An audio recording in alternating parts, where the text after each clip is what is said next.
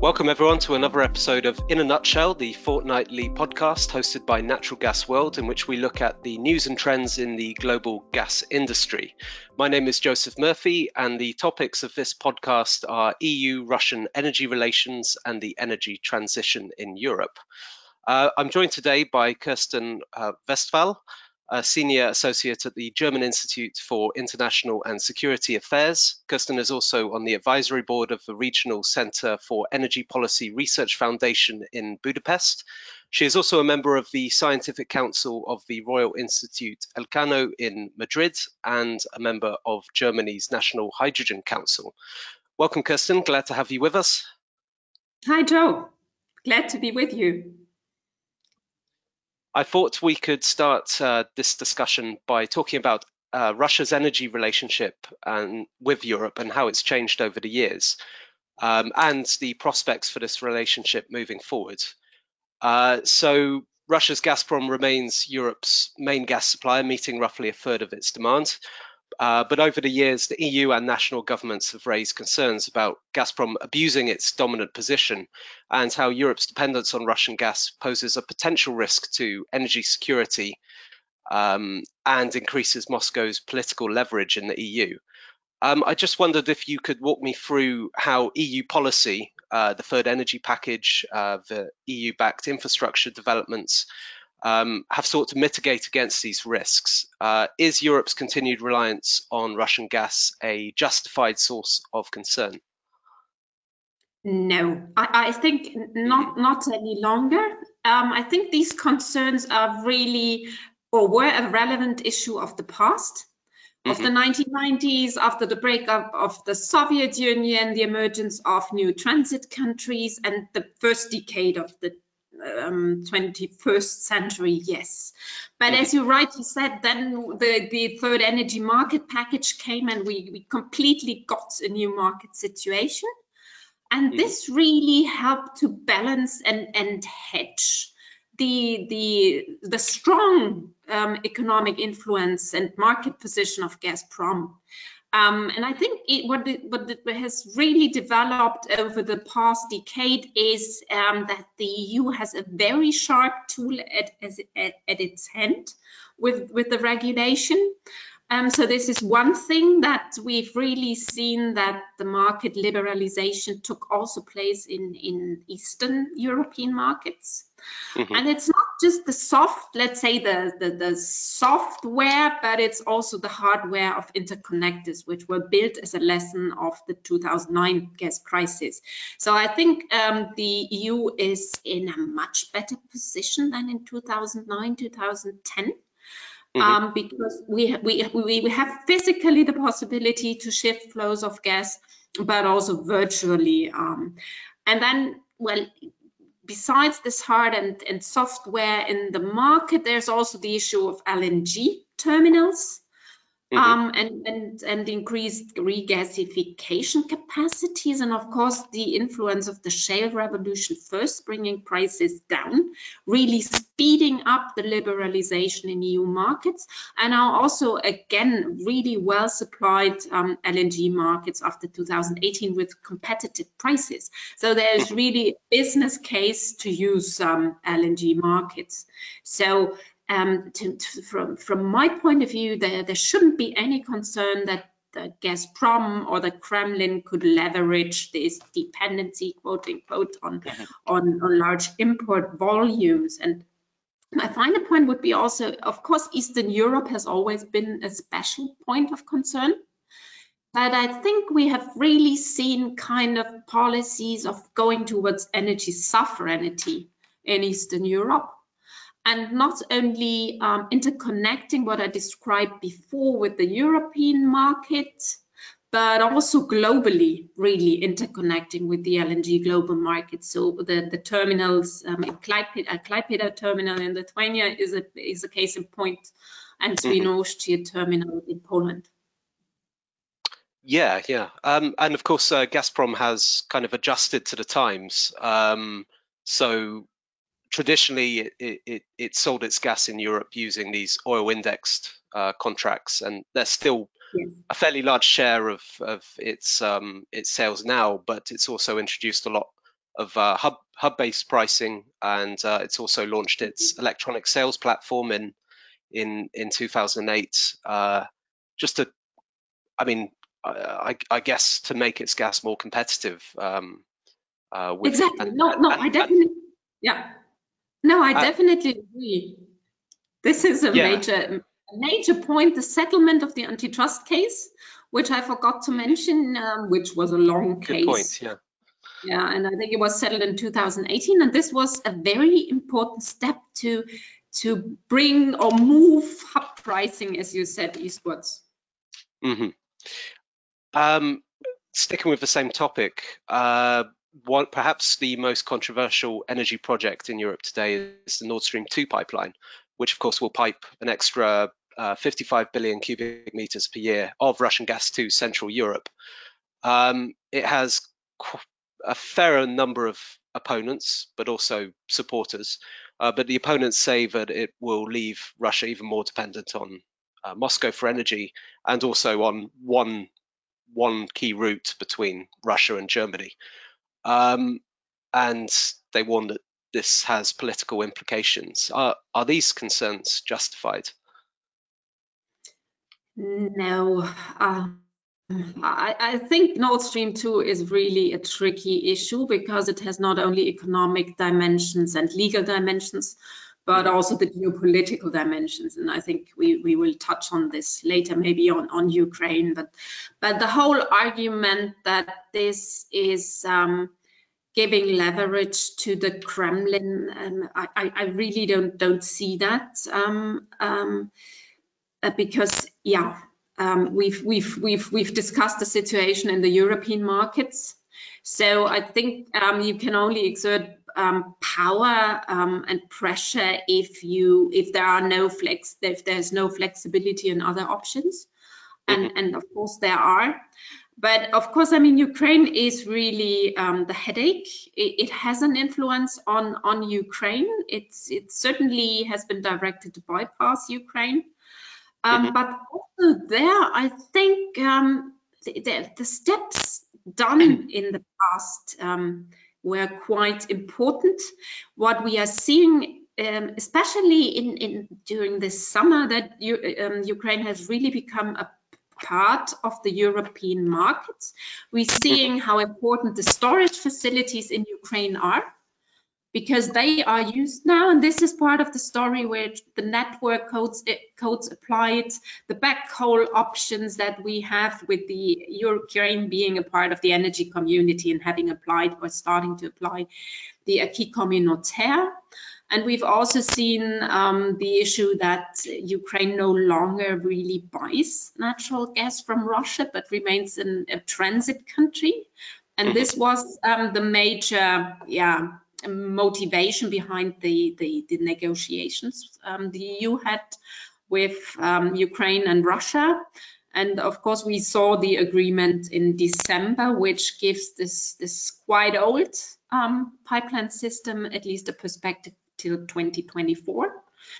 But I think that Ukraine is an issue, and we have to see how this evolves. There will be necessity to maybe even decommission some pipes, but at least to modernize and readapt the pipeline system to the flows internally, the transit flows. So I think this is an issue, but also an issue of decarbonizing natural gas and making Ukraine a part of these policies later.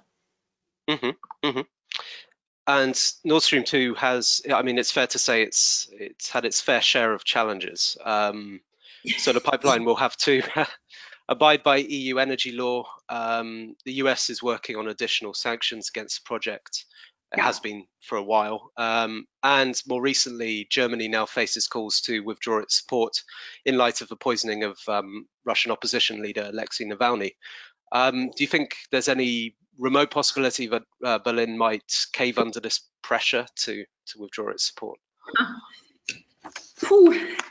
This is very difficult given the tricky situation right now.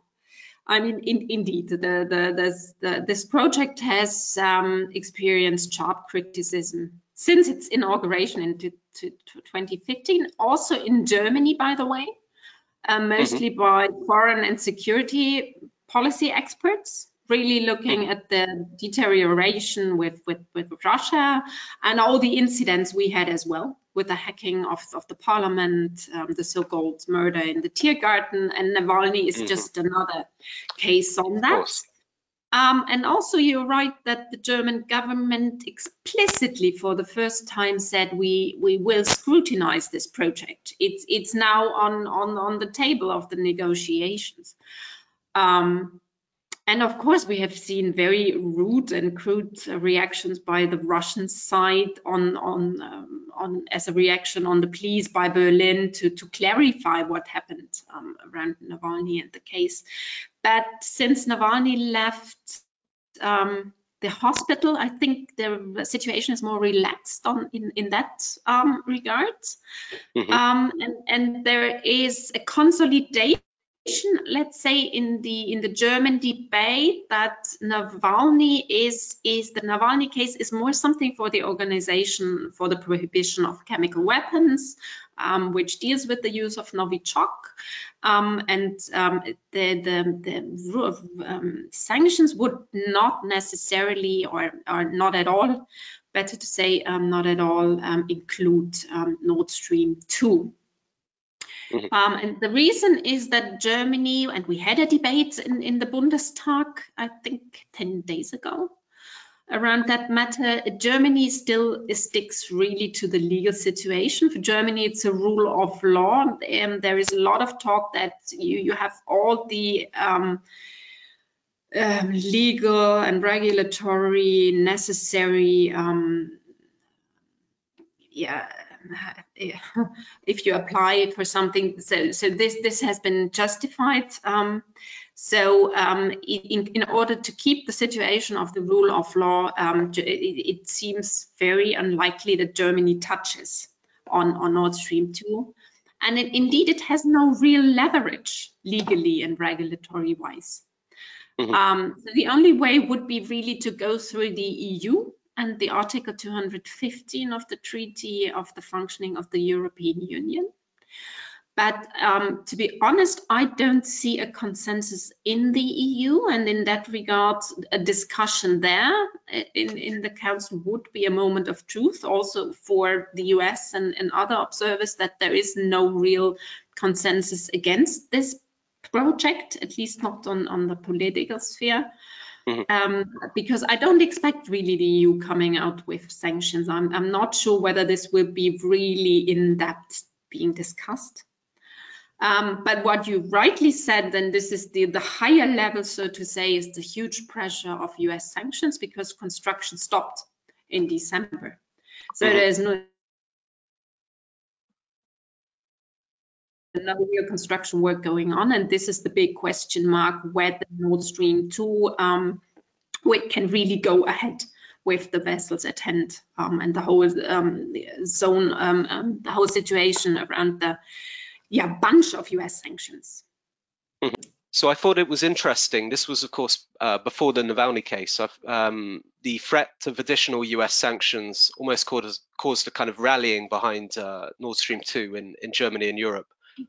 So you had both on a German level and a European level politicians discussing measures to protect businesses if they were targeted by the US sanctions.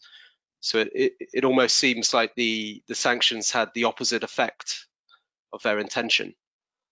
Yes, indeed. Yes, indeed. There was a hearing in June in the Bundestag, and the whole US bunch of secondary sanctions was really seen as a deep cut into German sovereignty.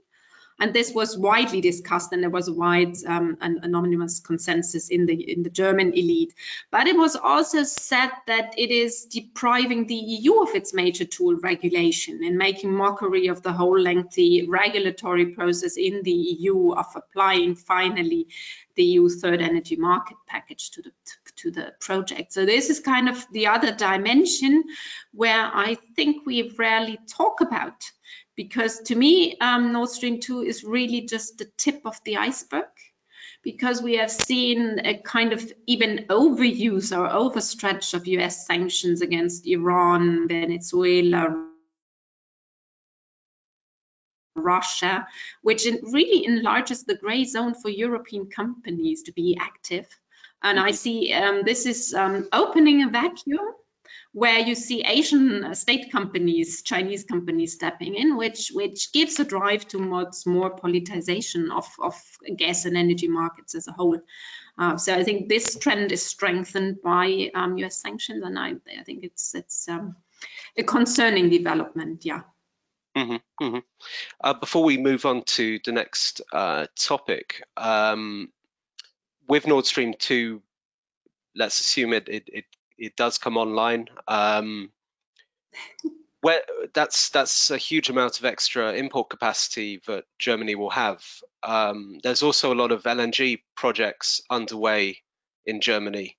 As I understand, they're all at quite a early stage of development. There's been no final investment decisions on any of them.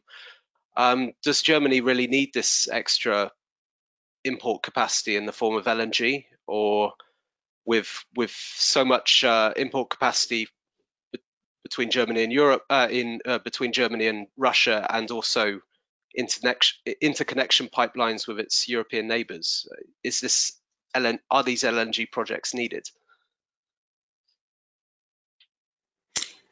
Well, this is really a difficult question, because we simply don't know. What we know is that the old argument that we are really shutting down now our last remaining nuclear power plants, which is 6 nuclear power plants still with 8.5 gigawatt, which is quite something. And also we are close to shut down the first lignite coal power plants. So we are already seeing a loss of our electricity capacity, generation capacity of almost 20%. So there's really something to replace. And actually in the last months, we have really seen, before the Corona crisis, of course, we have seen gas consumption in Germany increasing.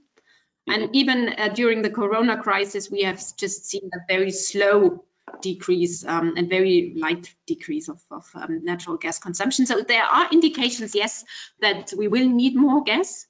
And of course, what we know is that the domestic production is quickly decreasing, both in Germany, but also in the Netherlands. So there is at least a kind of import gap. Whether you really need, and this is indeed a debate in Germany, whether you really need Nord Stream 2 plus the LNG terminals, given the fact that we are well connected to LNG terminals in France, the Netherlands, and so on. Whether this should be really backed with public money, this is a question as we want to move ahead with decarbonization.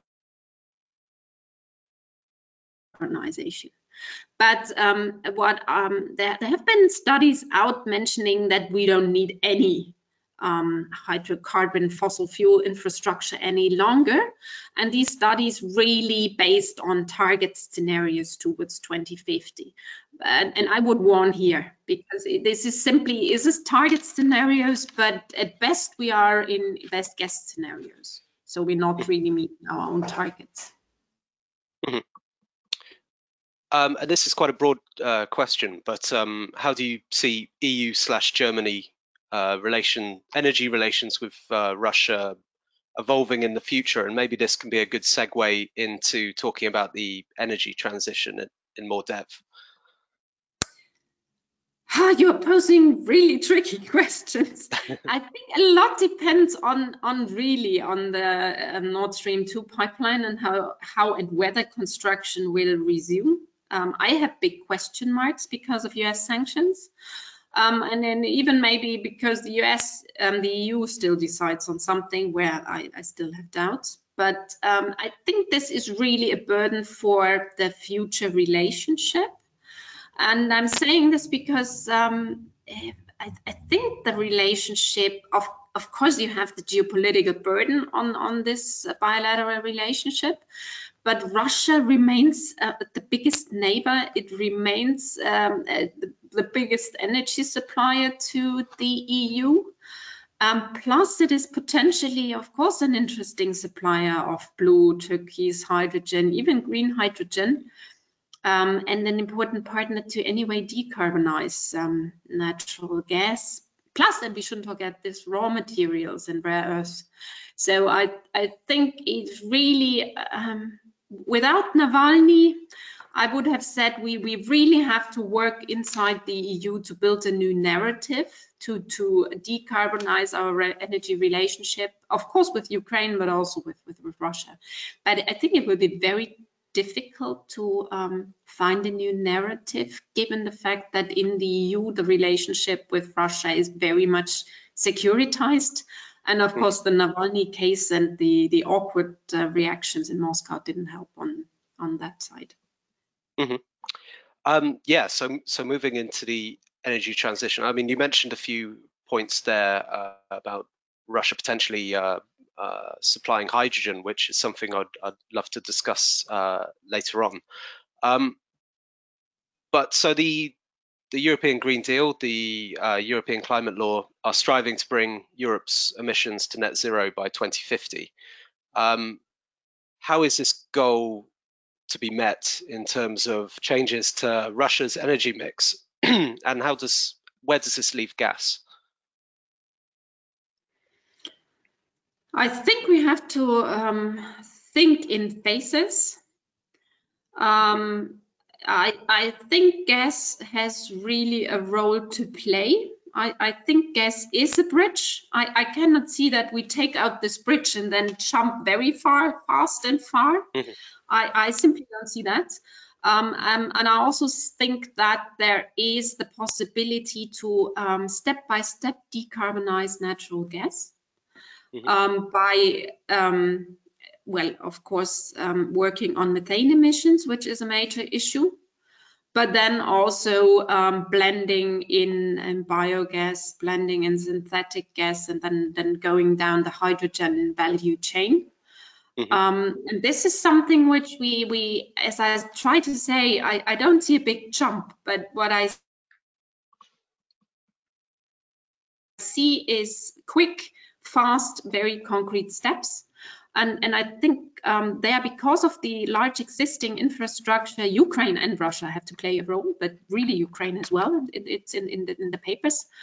Mm-hmm. And also we shouldn't just talk about natural gas or gas as an energy source, but also hydrogen as an energy carrier. And we should have in mind the infrastructure, as I mentioned. So I think the infrastructure is an asset, both the pipelines, but also the storage capacity. So this is also why I think from a national economy or European economy point of view that we have to do something with this asset and to use that. Mm-hmm. And looking more closely at hydrogen, of course, over the summer, we had the European Commission publish its hydrogen strategy, and a number of EU states this year have published their national hydrogen strategies, including Germany. So what are the main hurdles that need to be overcome to create a functional and at scale market for hydrogen in the future? I think quite a few. Quite a few, and not necessarily technical ones, because I think we are, especially in Europe, well placed with the technology. So the big task is now really to kickstart and to scale up very quickly, and not only production but also open sectors for consumption of hydrogen. Is then, of course, and I'm mentioning that because as I see it, it's not just changing path dependencies, changing tracks on the physical side of the story, but also on the regulatory side of the story. So it's, of course, it's the market design, it's the whole regulatory framework. I was really impressed when I saw a presentation of one refinery mentioning, in order to feed into power to X or hydrogen, it would require to change almost 1,000 regulations, or at least you touch upon 1,000. So this is kind of why I was laughing when you asked me where are the hurdles. I think it's really a challenge, but we have to face it and we have to deal with it. What I find extremely important right now is to develop a kind of idea for clusters, how to move forward, and define narratives around how to create value chains and how to bring together different actors around the value chain. And I think this is really an issue inside the EU and for cooperation. And of course, we are also seeing that differences are quite significant if you look to different strategies. So there's a lot to do on the policy and the regulatory side of the story. And the European Commission strategy, it creates room for blue hydrogen derived from natural gas with its carbon emissions abated using carbon capture. But that's more a near-term solution for reducing emissions. But the long-term goal in the strategy is very much focused on green hydrogen derived from water using power, the process being powered by renewables. So the idea is that blue hydrogen will help create the market in the shorter term for create a market ready for green hydrogen when costs of green hydrogen come down. Is this a good approach? So some gas suppliers have argued that there needs to be a more level playing field between the different hydrogen technologies. What's your comment on this? I think we are all learning, and it's very and looking through all the studies. But my feeling at the beginning is that we will need all sources of climate-friendly, potentially carbon-neutral hydrogen to kickstart hydrogen value chains. But then, of course, we have to define the next steps and different phases in how to really get towards a carbon neutral and green hydrogen. Because I mean, the interesting thing is that in the EU strategy, you also have this electricity-based hydrogen mentioned, which then simply has the power mix of a specific country behind it. And there you also have the necessity to decarbonize the electricity generation. So I think it's fair enough to start from a level playing field. But of course, the real goal is to decarbonize and have a carbon neutral hydrogen supply then. And I also think for the EU industry and technology with regard to bringing the EU to the forefront, bringing the EU, making it a technology leader in this very crucial field, it's really an issue to move forward with green hydrogen internally and the value chains and the models to think around this sector, because I think we don't have to simply think in huge scales, but maybe also small scales where we could use more locally and also export these technologies to other countries. So I think it's both ways. Okay.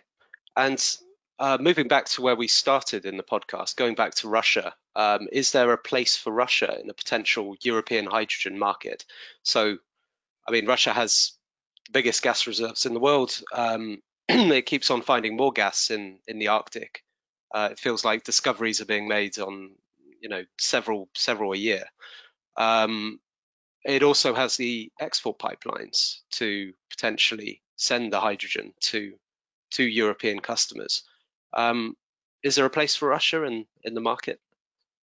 Yes. This is my simple answer. Yes, there is a place for Russia. And not only for the gas value chain or decarbonizing the gas value chain, but also for raw materials, green electricity. I think, it is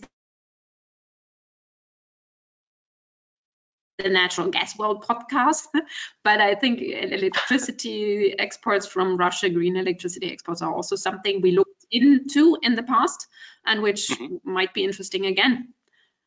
So yes, but the EU, the paradigm has to change, and I think a number of member states really have to make difficult choices for them.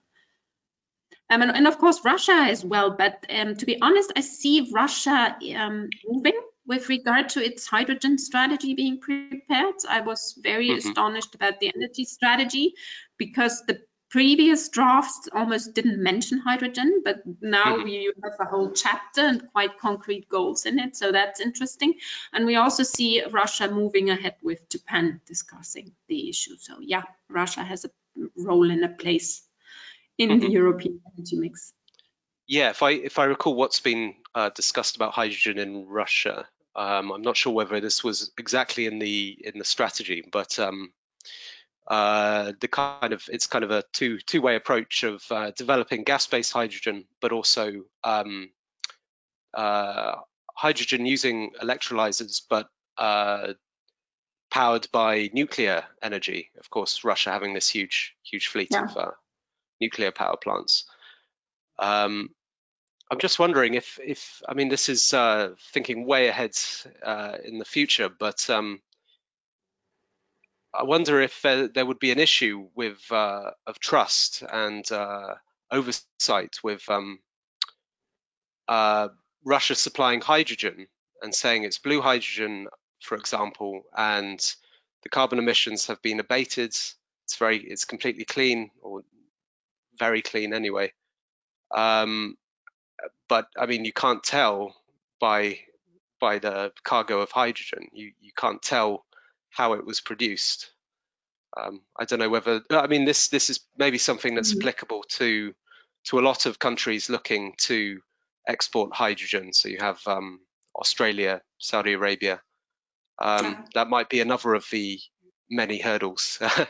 No, exactly. I think this is part of where Europe can play a role with regard to certification, with regard to, well, the regulatory framework.